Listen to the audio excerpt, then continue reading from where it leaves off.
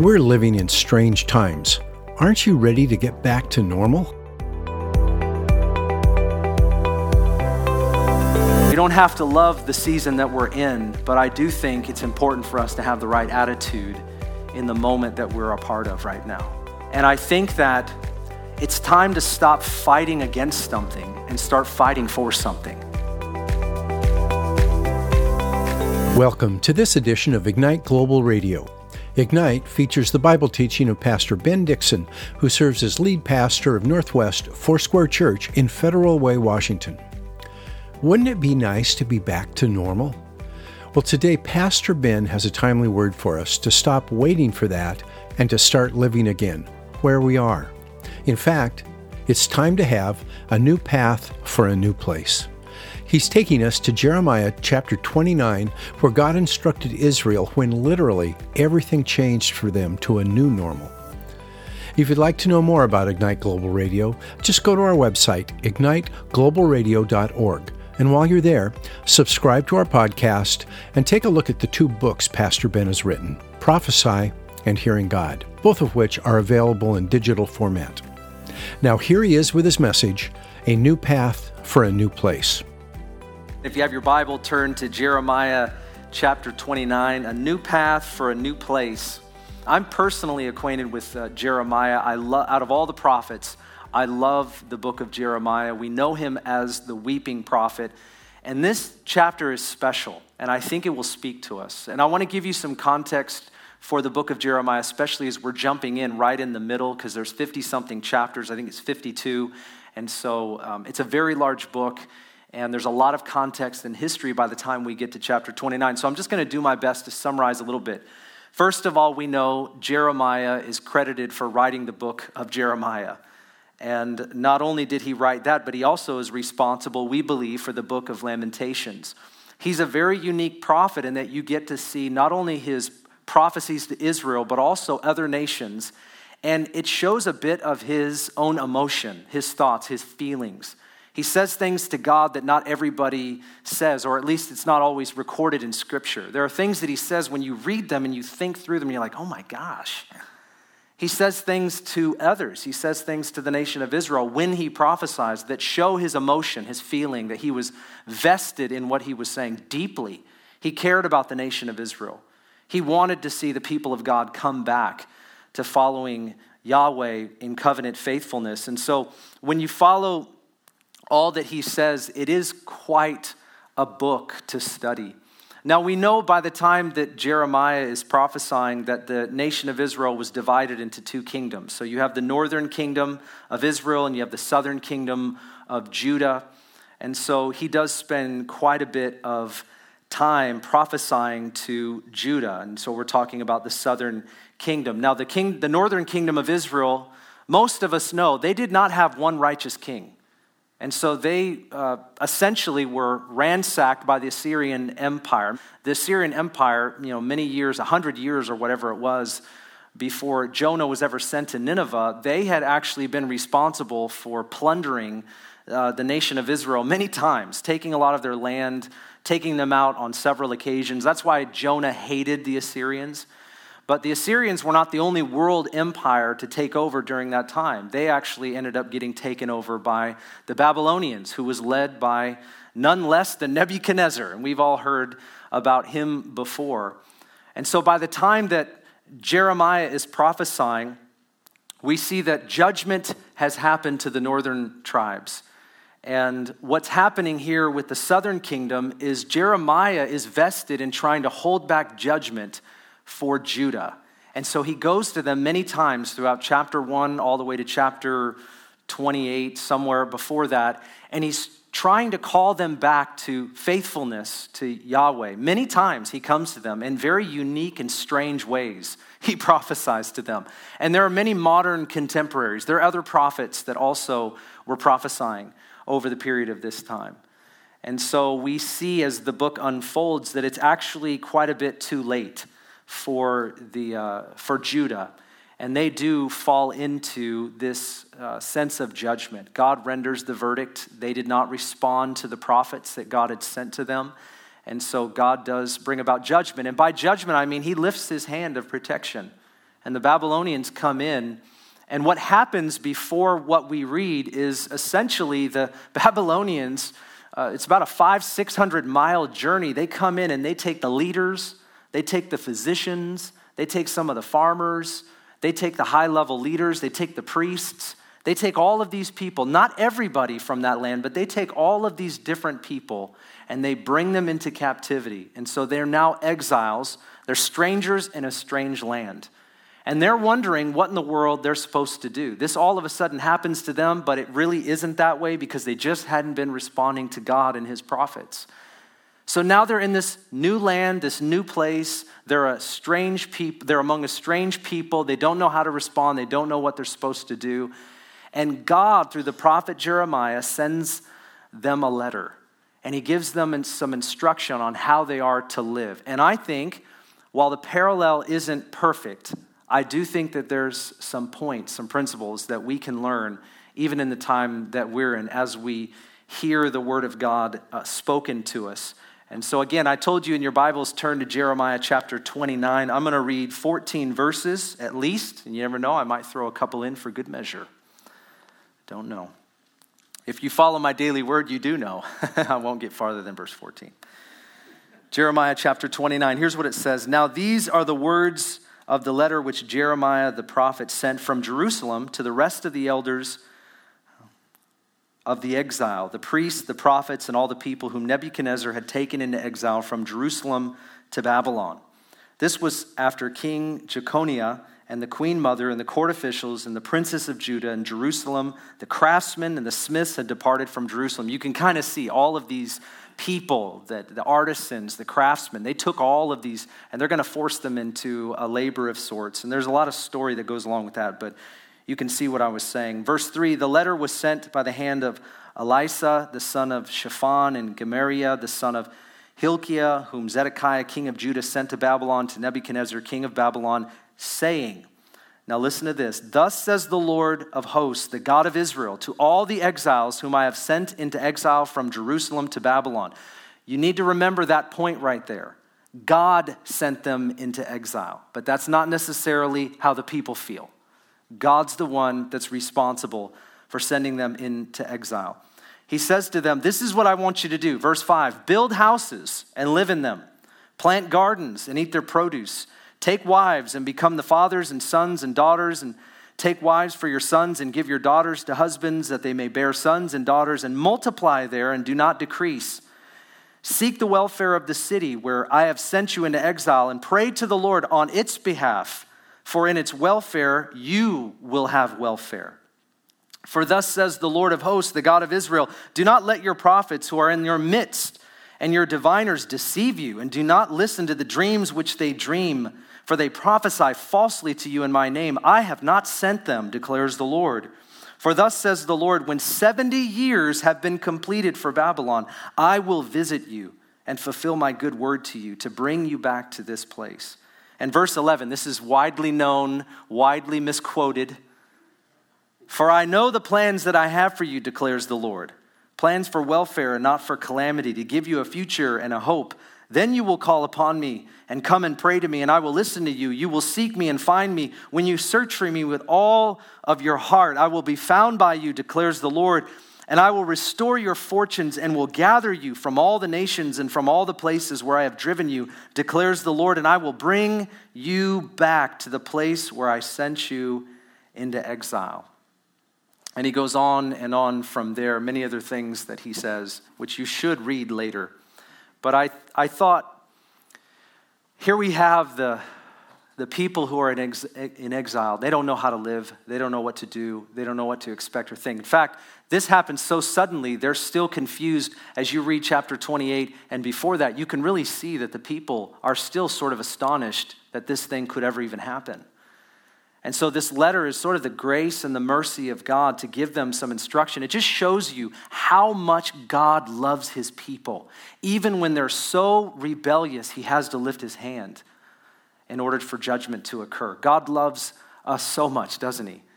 When people look in the Old Testament and they see the God of judgment, we have no idea to what extent God has gone to bring us back. And even when judgment occurs, he's faithful to give us a promise in the midst of where we are and what we're going through to tell us, I am mindful of you. I am with you. I just want you to follow me, and we'll get through this.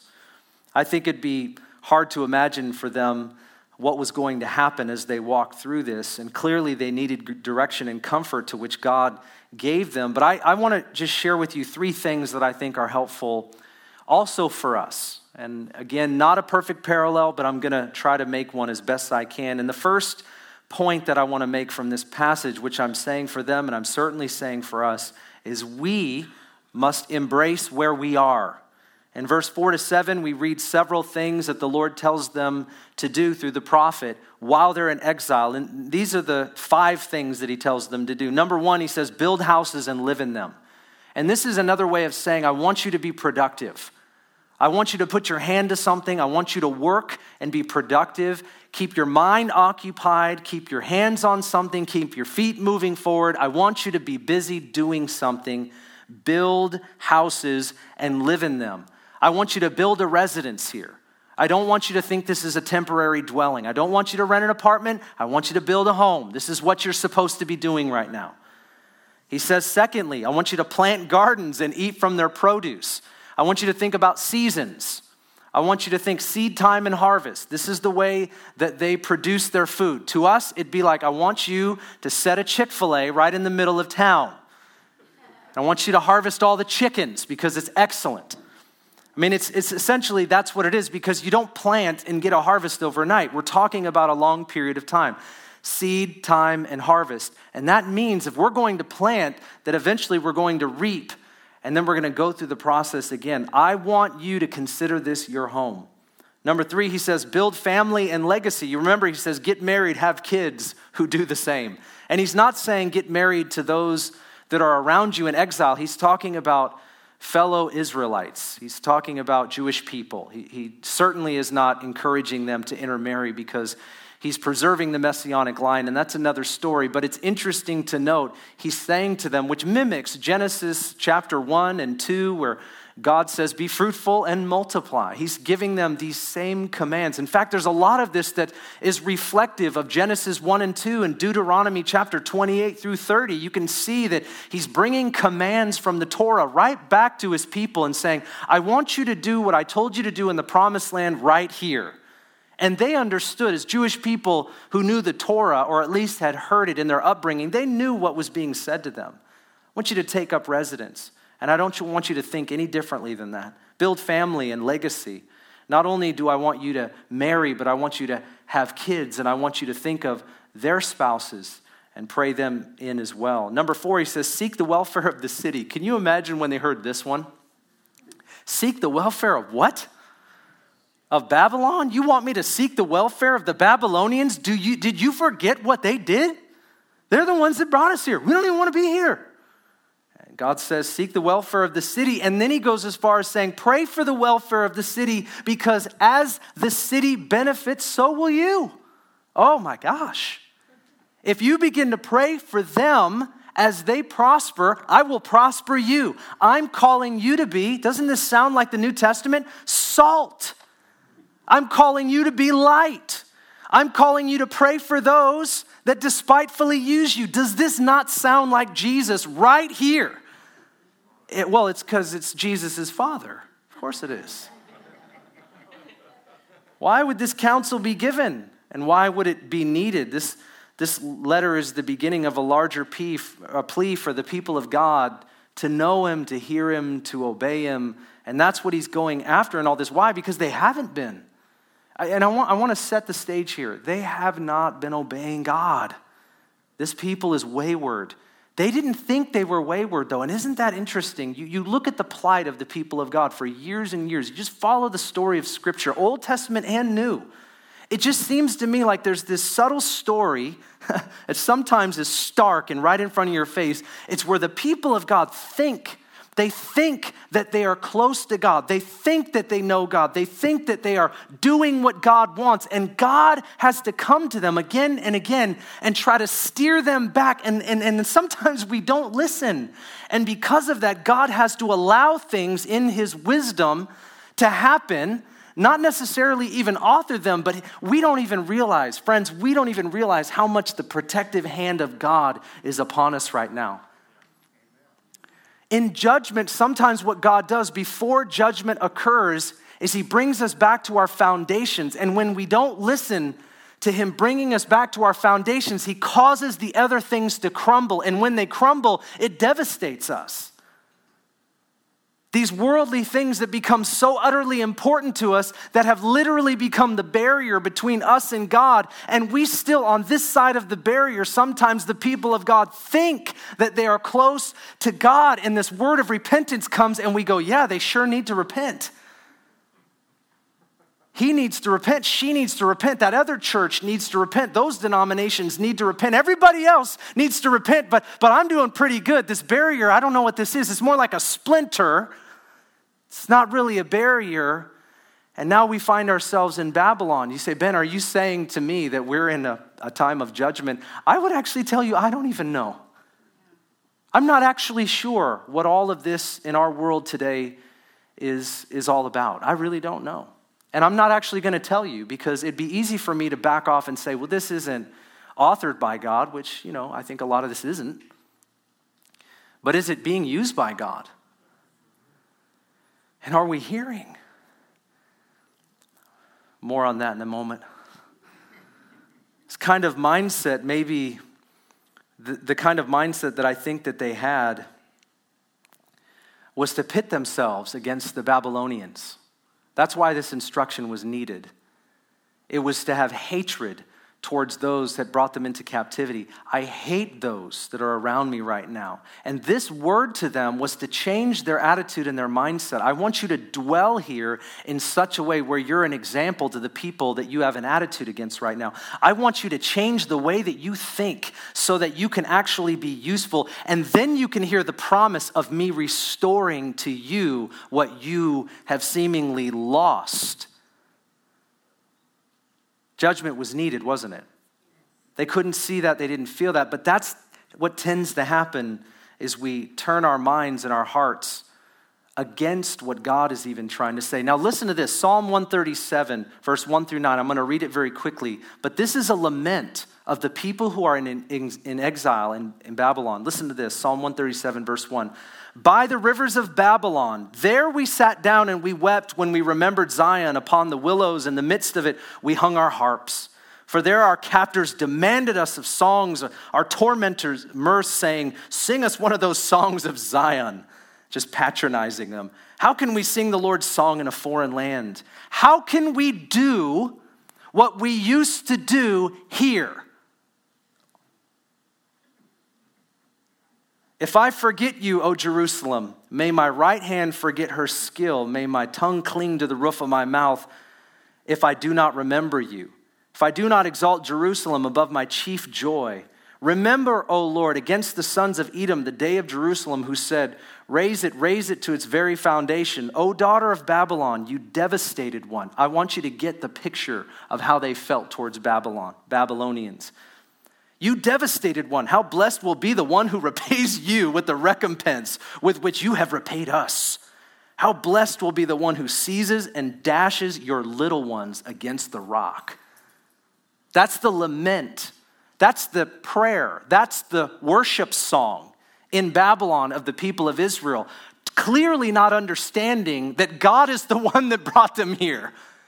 So that what are they doing? They've turned their mind and their heart toward these people as the problem, as the reason, rather than turning up towards God in repentance for restoration. Do you see what's going on here? This is the misunderstanding of judgment, even in the minds of those that study the Bible, and they look back on the God of the Old Testament, and they think, what a horrible, angry God. I'm so grateful for Jesus. We fail to see that God has always been the merciful one. He has always been loving and kind and gracious, ever leading his people no matter how it is that we might stumble. God is always the one leading us, loving us. It's always been the case.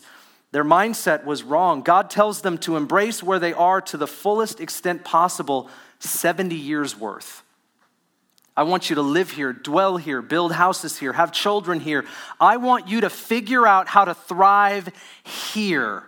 But it starts, right, with the last thing he told them to do. I want you to pray for the welfare of the city. And I want you to start positioning yourself in prayer to bless those that you're blaming.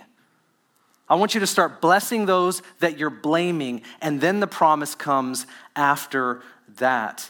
Now, I realize we're not facing the same thing that they are, but I think some principles apply.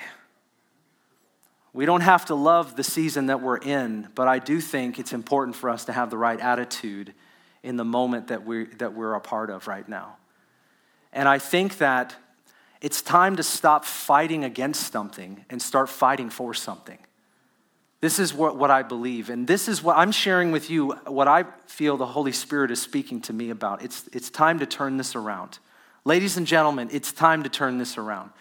It's time to regather our thoughts, open up our Bibles, just ignite our prayer life, gather together and start to do what we have always done and begin to thrive right where we are. Stop waiting for another day to come. It may never come. We might get some old normals, but we've got to start establishing ourselves as Spirit-filled people, grounded in the Word of God, moving forward, advancing the kingdom of God right where we are, no matter what may come. And so I want to encourage you towards a couple things, okay? Number one, I want to encourage you to establish a weekend church service routine. Now, for those of you online, I'm going to make sure that I clarify what I mean. For those of you that cannot come to a church service, we've been open for 2.5 months. We've had church services since May. And yes, they're a little different. And we're fighting against that. I understand that there's a fight. Because it's not normal, I don't know that I want to do this. Now, you guys are here, so just hear my heart in this, okay? 2.5 months, we started with prayer services because here was my position. I'm going to do everything that we're allowed to do right now. That's going to be my leadership disposition, period. So I'll be here, and I'm here. I mean, I personally right now just want you to know, I'm doing Wednesday. I do Wednesday morning, Wednesday night, Thursday morning, Friday morning, I do Saturday night, and I do 2 Sunday. And if that's not enough, I'll meet with anybody as well. You know why? Because I'm fighting for us to be able to do what God's called us to do. And I believe that we can and that we should. Now, that isn't to say you're not. I'm just telling you, there's a reason why I'm doing what we're doing. And there's a whole team around me doing all this with me. I'm not suggesting it's me, but we're all doing this together. So we started in May, and every point, we're going to open up. If the door can open a little bit more, guess what's going to happen? Open. We're going to keep opening. 25%, 50%, 75%. I'm not even going to argue about percentages. I'm not going to argue if we're doing enough. I'm just going to do as much as we possibly can. That's my position. It's really simple. It's not complicated. And so I'm not fighting against anything. I'm fighting for the people of God to move forward, okay? But here's what I think has happened. And I say this with all due respect, that I think we started, when we went into this, nobody knew what to do. Neither did I. I mean, we were like, just going to share with you openly. I don't have enough time to do this. Oh my gosh. Our church, yeah, amen. All right, you say that. You're the only one though. All right. So we started in February. Our church had grown. I don't know if you guys realize this, but our church had really grown. A couple hundred people. We were like 1,836 average attendance on the weekend. We didn't know where people were going to, and I know those are just numbers, right? But I was like nervous. I thought we were supposed to shrink the first year I was here. That's what they told me, 25% shrinkage, and we were in the opposite. And I was like, man, I better not screw this up. I was still trying to find out what I was doing right. Am I doing something right? What is it? I still don't get it. Like, they laugh at my jokes mostly, or they pray for me because they know I need help. I don't even know what is happening right now. You know, so anyways, it was like flowing, and then boom, next weekend, March hits, and we're like out. And I remember we were here, and I'm trying to figure out, we're preaching to cameras, and online numbers were crazy, and we knew everybody was with us. We knew we were still moving forward, because here's our disposition. We're not just about church services. We want to make disciples. We want to push into Federal Way with the gospel, and we're just getting started in this particular generation, in this time. We've been doing it as a church for 42 years, But I've only had one of those years, and so I want to build on what's already been built. I want to go higher than we've gone. And I think that's what honors the past. If we take what was and we build on top of it, that honors the past. Amen? And I think that's the best thing you can do with the spiritual inheritance, is you take it and you invest it in the best way possible. And that's what we've been trying to do. So we had mission trips, and we had everything planned. We had VBSs, mission trips, camps. All of you understand. Some of you are grieving if I even mention it. You know what I'm talking about. We had all this stuff planned, many of your ministries, everything closed overnight, and nobody had a clue what to do. Just being honest with you. And so what I did is I prayed for my life, because we have this staff, and we have this building, and we have this, everything's going on, and all of a sudden we put a stop to all that we were doing, and now we're trying to figure out how to do church, how to be the church, scattered and not gathered. And we stayed connected, but I started to watch, and not just online numbers go down, but I started to watch minds and hearts and attitudes, and things started to sizzle a bit. Amen? Hey, no judgment here. Just going to talk honestly. So if you get offended, I've got 2 messages. In fact, I got a whole series called How to Deal with Offense. Now, you know what? That was prophetic. So we started all getting, maybe you didn't go through it as much, some more than others. We started going through some stuff. And my suspicion is that we started losing our routines. We started losing our weekend routines. And I mean connections. And I think even in the midst of that, I think there's a lot of Christians that have lost their ecclesiology. Like, we can just go hang out at Starbucks and we're having church. You know what's interesting about that is that when you read the Bible, that's not what it says. The Bible actually has a lot to say about apostles, prophets, evangelists, pastors and teachers, overseers, bishops, deacons, the church of God coming together, advancing the kingdom together, doing it together. When you start throwing out an incredible amount of the Bible, you really don't believe the authority of Scripture. We start adopting what's an ecclesiology, an understanding of the church that's based on our environment rather than the Bible. And that is happening right now. And you know what the result of that is going to be? Chaos. Disillusionment. It is going to happen. Ladies and gentlemen, that's like the family fragmenting and people starting to say, which in our culture they're saying, fathers don't matter, mothers don't matter. It's all about love. Look at how that's going. The same thing is happening to the church.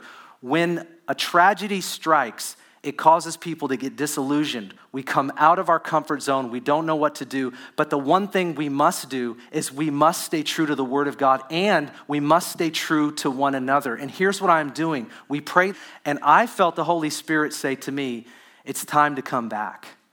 Now, I'm going to interpret what that means. If you are at home and you have an underlying condition, a compromised immune system, or you just feel in your heart that you can't come back to services, I respect that. You are a part of us. Would you just check in with us? I'm asking, as a pastor, I'm asking you to check in with us. You can email me. You can text me. My number's out there. I want you to check in with us because I want to make sure that we are all being pastored during this time. I want to make sure that we are all drawing close to God during this time because there's a lot at stake, ladies and gentlemen, and I'm not kidding with you. And so I'm asking you to check in with me. We know you're there. I love you. I pray every day for our church. But for those that are out there, and if you're listening, and I don't mean offense by this, but I'm simply saying, if you can come and you just have decided not to, I'm asking you to try it. I'm asking you to come outside if you've got kids because we don't have children's ministry. I'm asking you to come and push your kids in the stroller, sing a little song and worship with us, smile, look at everybody else from the church. It might be weird and strange and abnormal, but if we don't start learning how to build houses here, my question is, when are we going to do it? So we've got 4 services a week. And for those of you that can't come, I'm just asking you to build a weekly routine around a service. That's what I'm asking you to do. I'm asking you to participate online so that we can do this together. If you can come, I am asking you to come. I'm not just talking about attendance. I'm saying for us to not just get back to where we were, but for us to learn how to do it in this season, we've got to come together. We have got to come together. And so however we do that, whether it's in this building, whether it's outside, or whether it's online, I'm asking our church to gather together during this time so we can learn how to do it, because I don't have all the answers. And I never did. In fact, I will admit, I've never presented myself that way. I've said my flaws in front of you, you laughed, it was great. We've had a good time. I talked to you about when I get angry sometimes. You guys smiled and you thought, I can relate to this guy. You know, I know you felt it. You thought it. Number 1, establish a weekend service routine. Number 2, establish regular fellowship, ministries, groups, connections. Number 3, establish disciplines, fellowship for your kids. If you don't have a regular devotion night with your family, I'm encouraging you to do that. My wife and I and our kids, we have Tuesday night. They pick worship songs. We get on YouTube together and we read the Bible together. We all read the same verses every day. And then when we get together on Tuesday night, each one of us shares a verse that stuck out to us. We do that every week. If we don't do it Tuesday night, we end up doing it Thursday night. If as a family you don't have that, let me strongly urge you to do that, because our kids are not going to learn by us telling them what to do. They are going to learn by us being an example to them. And in this time, it's time to set routines. Why? Because the next generation has got to see it in us. So no guilt, but let's start something today. Let me encourage you to take the next step.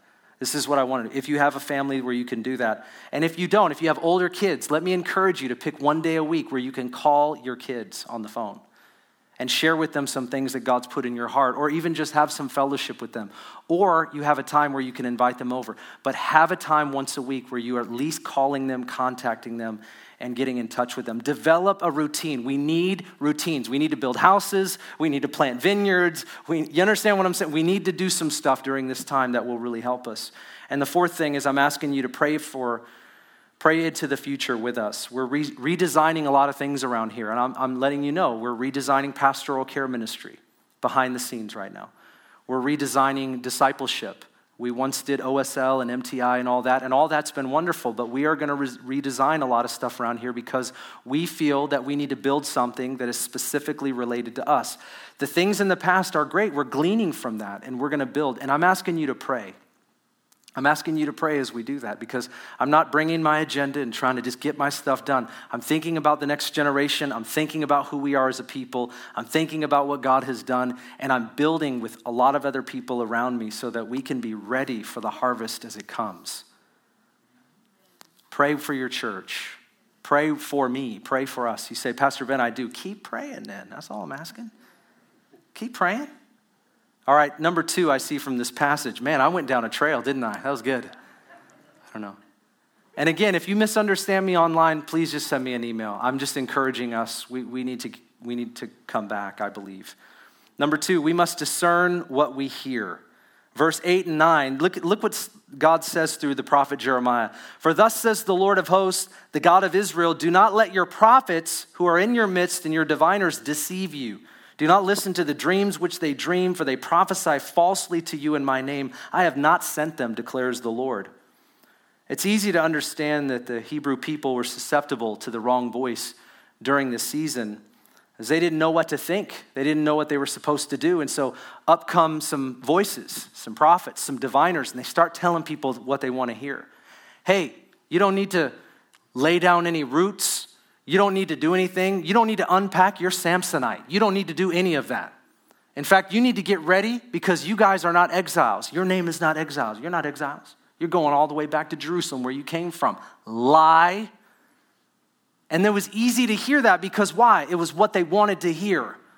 So there were false prophets that were saying things to people what they wanted to hear. And I'm going to tell you that there have been a lot of people talking in the last 6 months that make me uncomfortable. There's been a lot of voices that have cropped up. And I'll tell you what, every person in this room and every person watching me online has something they want to hear. Every one of us has something we want to hear that may not be the truth. And let's just be honest about that. We all say, I just want truth. I just want truth. Here's the thing though. We're all susceptible in times like now where we want to hear something and call that the truth. It happens. It's happened to me over the last 6 months, and I've had to pray like my life's depended on it. And I've noticed that it's going on again and again and again. They were saying things, the exile will be over soon, don't get comfortable. The other voice was, rise up against the Babylonians, take back control of your lives and go back home. You know what would happen when they did that? Death. Why? God brought them there. And that's what the prophets were trying to tell them to do. On one hand, you're going to go home, lie. On the other hand, rise up against the Babylonians and die. Lie equals die. That's what's going to happen to them. You know what they didn't do? Listen to God. And I want to just tell you, sometimes people say, Ben, you're not very political. You're apolitical would be the terminology. No, I'm not. I'm authority of Scripture. So I vote based on what I best understand in the Bible. I'm a moral conservative. I know what I believe, but I don't let the right or the left push me. You know why? Because every 4 years the same thing happens. All of a sudden, certain things become very important. People start pushing people in power because if you say it, then everybody will listen to you. I'm trying to tell everybody to read the Bible. And I'm going to stand on moral convictions as it pertains to what Scripture teaches. And wherever that crosses politics, that's where I'm concerned. Absolutely. I'm not going to base my convictions or anything else that I do on anything other than Scripture. So it's not fair to say that I'm non-political. It's not true.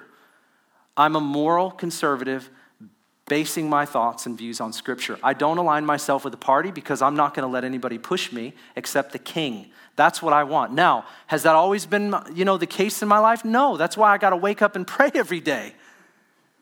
That's why I have to wake up and go, God, what do you want me to do? But there are voices that are trying to pull us in, and before you know it, you're sailing down a road, and you're no longer caring about preach the gospel to all creation, make disciples of all nations, advance the kingdom of God. Before you know it, it seems like it's right, and all of a sudden, you no longer care about the last will and testament of Jesus, and the major priority is the voice of fear telling you that if you don't do this, then you don't know what's going to happen. Ladies and gentlemen, if the gospel is not preached, if disciples are not made, there is no hope for the next generation at all. Zero, none. It won't happen. You and I can look down the dark tunnel. There will never be any light because it is the gospel that changes people's lives. And we've got to remember that in a season like now. This is the way that it's always been. We are exiles in the land that we're in. It does not mean that I'm not thankful to live in our country. I am. I am a patriot. I am thankful to live in our country. And I know sometimes people don't think that. It's not true. But I'm thankful that I live in this country because I have the freedom now to preach the gospel. And sometimes people ask me, well, what if you lose that freedom? I am still going to preach the gospel. I am still going to teach the Bible. If they outlaw the Scriptures, then I'll go to jail. We'll lose the building. I'm going to do this. But I'm not afraid that we're going to lose our ability to do this. If it happens, we go with this. That's what we do. And that's where we go. Don't be deceived. Our church is going to stand on the word, and I want you to trust that. And you're going to hear me say it again and again and again. But there are voices that might sound good right now that are going to rise up, tell you what you want to hear. And I want you to check yourself against Scripture. When you're challenging people, make sure it's because of Scripture. Make sure it's not fear. If we don't, then this will happen. Is that what Scripture says? Is it about the gospel? Is it about discipleship? You can't fault me on that. It's the truth. And so what happens is we get jolted in these seasons. And if you're with me for the next 20 years, we're going to go through this every 3.5 years at minimum. And dark times are going to come, but we shine the light. We shine the light, and I want to shine it bright. I don't want this little light of mine. I want a flamethrower. You understand what I'm saying? This flamethrower of mine, come on. I'm going to let it shine. I want Federal Way to see it when we shine it up in the air. You know what I'm saying? I don't want this little light. It's that. Hide it under a bushel, think not, burn the bushel down. Who wrote that song, Pastor Steve? Who wrote that song? Check who you're listening to. Discern what is going into your heart. Discern what's going into your mind. You know, I used to read this passage, 2 Timothy chapter 4 and verse 3, and think certain thoughts. Listen to what Paul said to Timothy. Almost the same thing in a different generation this side of the cross. He said, "For a time is coming when people will no longer listen to sound and wholesome teaching. They will follow their own desires." And I want you to not think that it is just the most grotesque sin. I want you to just think that it's not aligned with kingdom. That it could be anything. It could be simple. It could be small. It can look like it's Jesus, but not be right. The Bible says that the devil, he struts around like an angel of light. Right? The idea is deception. So I want you to think about this passage not as the most grotesque sin that you can think about that's easily discerned. I want you to think about the stuff that might actually appeal to you. And so he says, they will follow their own desires and they will look for teachers who will tell them whatever their itching ears want to hear, and they will reject the truth and chase after myths. I want you to think that that is actually happening right now. That is happening right now. And it is happening in our isolation, and I'm concerned about that, which is why I believe that the Holy Spirit is calling us to come back, whether that's online or on site. However we come back, but we come back to gathering around the weekend. If you're not here, you're online. I've encouraged many people to make sure that they have a Saturday night or a Sunday morning routine. Be with us. Let's do this together. Not I'll get around to it at some point. No. Let's do this together. We need each other. We literally do need each other during this dark time. Because sometimes people want to hear this. It's going to get better. The numbers are looking better this week. It's going to get better. I don't know. I honestly, I don't know. I think that we're going to have a pretty hard year. If you ask me, I'm not a prophet, but if you ask me, I think it's going to be a hard year. That's what I think. Pastor Ben, do you think it's going to get a lot better? I think it's going to get harder before it gets better. So the question that I'm asking is, are we together in this as we walk this out? Are we in this? Are we going to kick back the kingdom of darkness together? Because I think the Lord will give us some plans. I really believe he's starting to do that. I'm seeing it in our staff. I'm seeing it in me. I'm seeing it in our people, our church. God's starting to give us some stuff, and we're going to thrive during this time. But I don't want for us to look for people to say what we want to hear, because that's what happens in the vacuum of times like this. It's what they were going through in exile. Everybody wanted to hear, we're going back to Jerusalem pretty soon. Hey, get encouraged, kids. We're going back to Jerusalem pretty soon. You know what happens when you start believing a lie? You stop taking responsibility for where you are. That's what happens. So the sin that's in your life, the stuff that nobody else sees, you stop taking responsibility for that. The fact that you're not close to the Lord. I was close to the Lord back at Jerusalem. When I get back there close to the temple and his presence, it's going to all happen again. No. What if you don't get back there? 70 years. Your kids might go back there, but you ain't. That's why people misquote verse 11. They say, "For I know the plans I have for you, declares the Lord." It's not you, it's your children. You gonna die here. That's not a verse I quote. I don't send that to everybody. You gonna die in Babylon. You're no longer a prophet to Israel. You are a prophet to Babylon. That's a good word right there. It's time that we start becoming prophets to Babylon and not just to Israel. You're going to die here, but your kids are going to make it. So I want you to live in such a way where you cultivate the kind of life that your kids can carry on back to Jerusalem.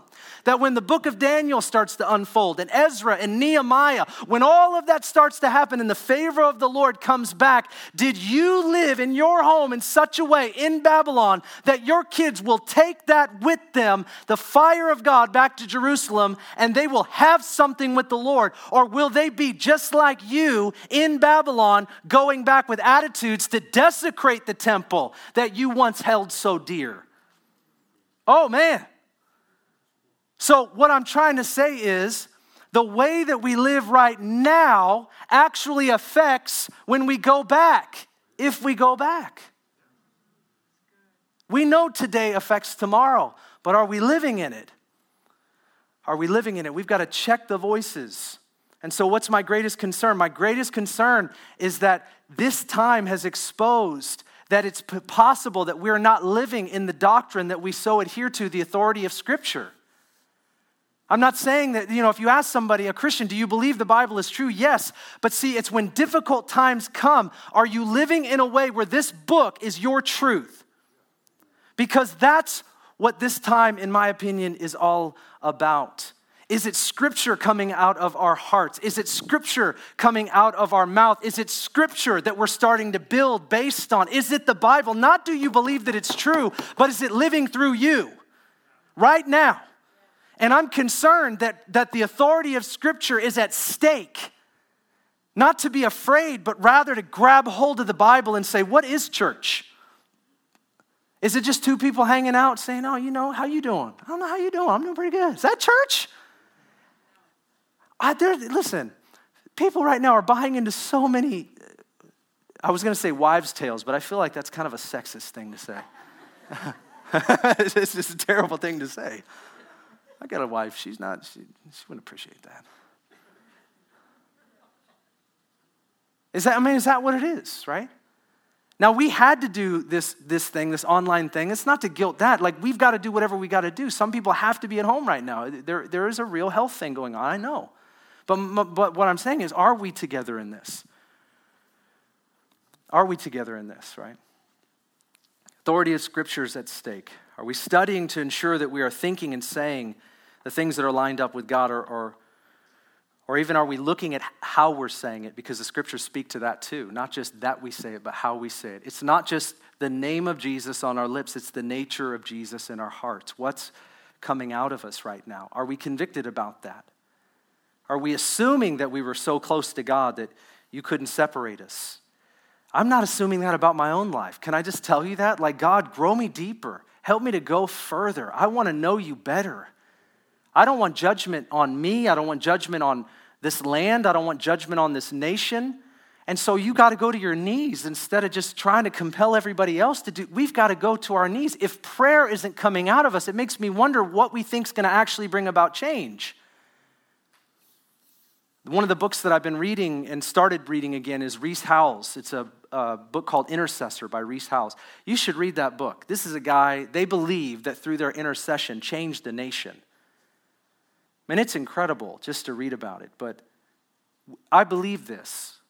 I believe what Scripture says is true. So do you. We believe this, but we've got to go back to just believing it together, because then it's powerful when we come into agreement. The last thing I want to say, and I'll close, is we must trust God for tomorrow. And this is where the famous verse comes into play. Verse 11, for I know the plans that I have for you, declares the Lord, plans for welfare and not for calamity, to give you a future and a hope. Then, this is talking about when you're in obedience to God. Then you will call upon me and come and pray to me, and I will listen to you. You will seek me and find me when you search me for me with all your heart, and I will be found by you, declares the Lord. And I will restore your fortunes, and I will gather you from all the nations and from all the places where I have driven you, declares the Lord, and I will bring you back. He's talking about their kids, or maybe their kids' kids. I mean, seriously. And we could clearly see that this verse is misquoted many times by today's world, but God's intentions toward his people were always good, even in the midst of judgment, and that is the God that we serve. I don't know why this time has persisted. I really don't. And I don't know when it's going away, but I think it's time that we build. I think it's time that we build in such a way that we can house the promises of the Lord by the way that we're living, for us and for our kids.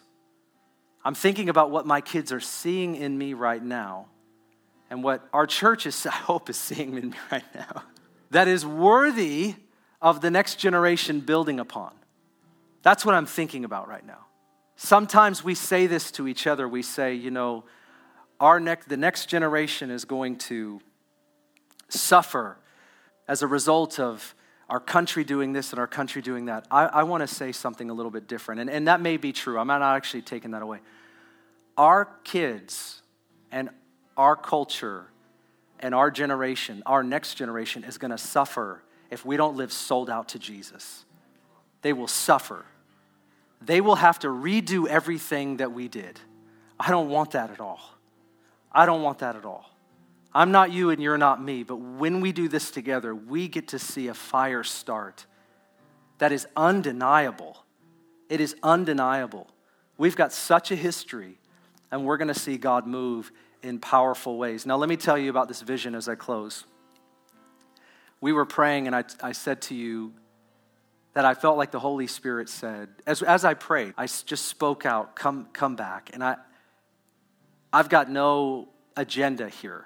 I just telling you, I believe it was prophetic prayer. If it sticks, let it stick, If it doesn't, pray about it.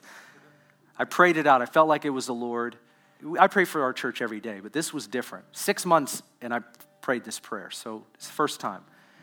And I had this vision, and it was really simple, and I could see this car that was full of people in a tunnel, and they were driving pretty fast through the tunnel, and it was dark ahead, and all of a sudden, I saw the light at the end of the tunnel, and the car went right through the end of the tunnel and came out on the other side, and the emotion in the car was really mixed, because what they saw was totally different from what they came from.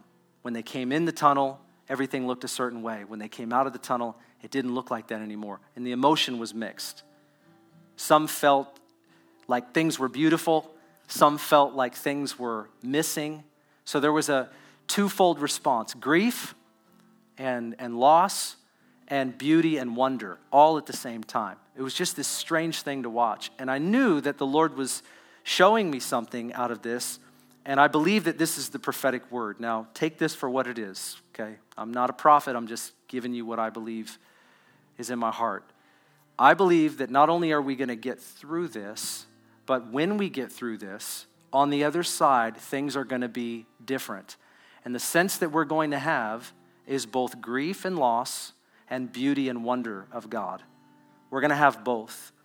And what I also feel in my heart is how we go through the tunnel is as important as getting out on the other side. How we drive in the tunnel right now is as important as where we're going. And I'm calling our church right now to gather together in our mind and in our heart. I know we did the 2-week fast, but this is what came out of it for me, is to gather your heart to my heart, to our heart, that we are going to do this together, and we're going to start to build things that maybe we've never built before.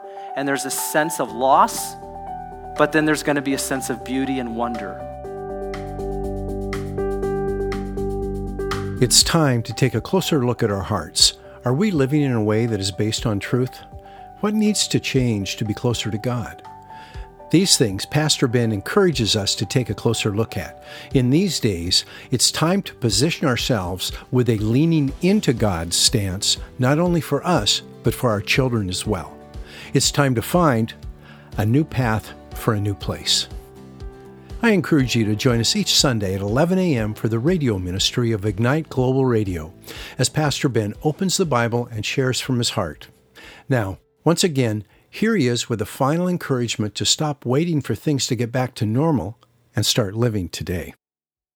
I'm sure the tendency for most of us, especially in a time that we're living in right now, is to say, I can't wait till it's all over. I can't wait till we go back to the normal that we were so used to. But the reality is that when we go through tragedy or difficulty, especially as a society, we never really are going to be the same. Now, does that mean that some things won't go back to the way they were? No, it doesn't mean that. But what are we supposed to learn through this? What are we supposed to do through this? What is God saying through all this?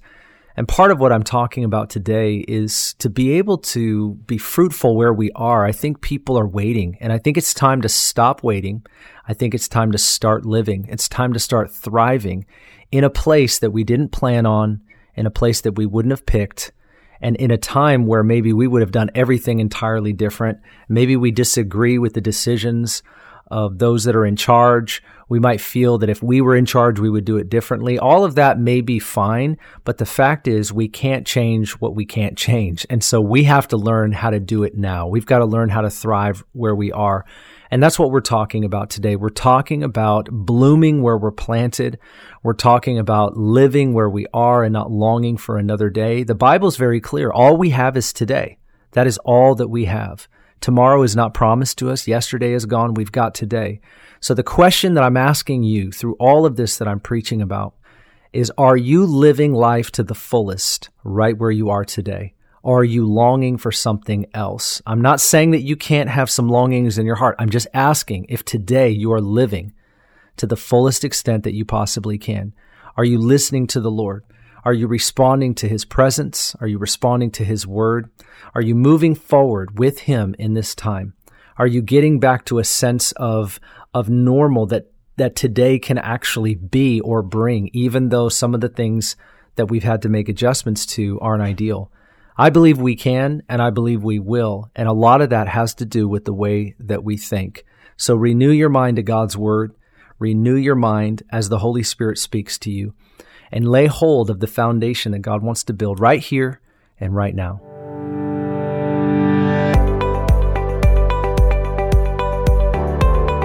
You've been listening to Ignite Global Radio, featuring the teaching of Pastor Ben Dixon, the lead pastor of Northwest Foursquare Church in Federal Way, Washington.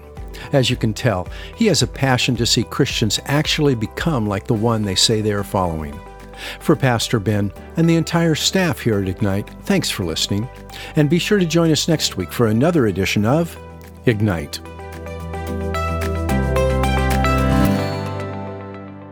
Ignite is a ministry of Northwest Foursquare Church.